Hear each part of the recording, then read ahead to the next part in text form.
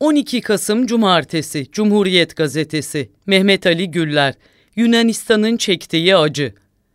NATO Parlamenterler Asamblesi'nin Akdeniz ve Orta Doğu Görev Gücü toplantısında Türkiye'ye karşı ilginç bir suçlama vardı. Yunanistan Dışişleri Bakan Yardımcısı Miltiadis Varvitsiotis, Rusya'ya karşı yaptırımlara katılmayan Türkiye'yi özel ekonomik kazançlar elde etmekle suçladı. Daha ilginci Varvitsiotis'in Yunanistan ve diğer ülkeler acı çekip gelir kaybederken Türkiye para kazanıyor demesiydi. Yunanistan Dışişleri Bakan Yardımcısı Varvitsiotis'in sözleri bana Türkiye'deki bazı muhaliflerin tavrını anımsattı. Putin, Avrupa'ya gaz sevkiyatı için Türkiye'ye büyük bir merkez kurabiliriz dediğinde kimi muhalifler bunu Putin'in AKP'ye seçim desteği olarak yorumlamıştı. Hatta içlerinde Putin Cumhur İttifakı'na katıldı diyerek politika yapanlar bile olmuştu. İlginç olan şu ki Putin'in açıklamasının seçimde AKP'ye katkı olacağını görebilenler yine de seçimde batıcılık yapmayı sürdürüyor. Yunanistan Dışişleri Bakan Yardımcısı Varvitsiotis de benzer bir durumda. Rusya'ya yaptırımlar uygulamanın ülkesine kaybettirdiğini görüyor. Bu nedenle acı çektiklerini söylüyor ama bu politikayı savunuyor ve sürdürüyor. Üstelik kendileriyle benzer şekilde acı çekmediği için Türkiye'yi NATO içinde sorunlu ilan ediyor.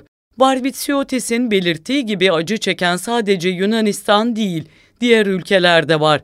Yunan politikacının diğer ülkeler dediği Rusya'ya yaptırım uygulayan Avrupalı ABD müttefikleri.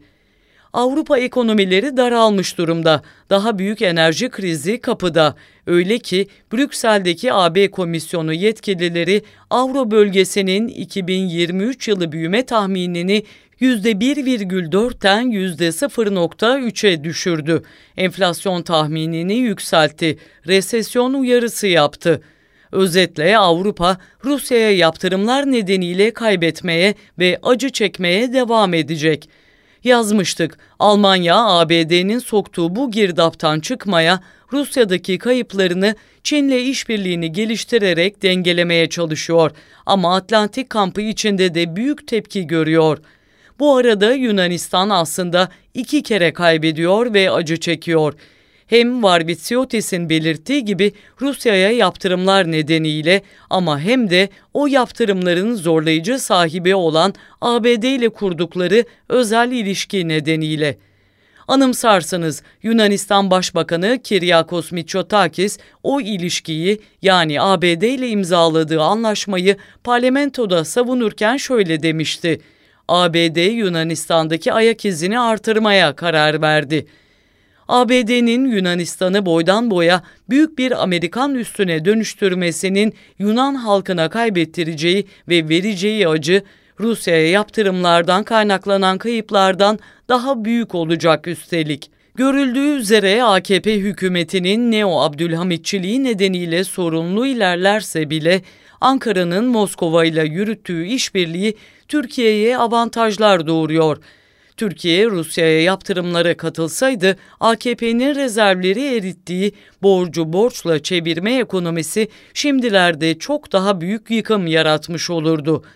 Muhalefet işte bu nedenle Rusya ile ilişkileri daha da geliştireceğini, Moskova ile ilişkileri Doğu Akdeniz'de pozisyon kazanma, KKTC'nin konumunu güçlendirme ve enerjide avantaj elde etme gibi politikalarda kaldıraç haline getireceğini kamuoyuna anlatmalı.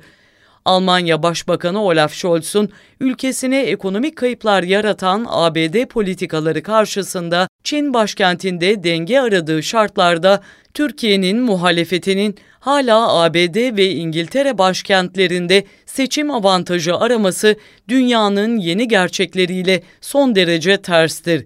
Türkiye acı çekmemelidir. 12 Kasım Cumartesi, Cumhuriyet Gazetesi, Mehmet Ali Güller, Yunanistan'ın çektiği acı.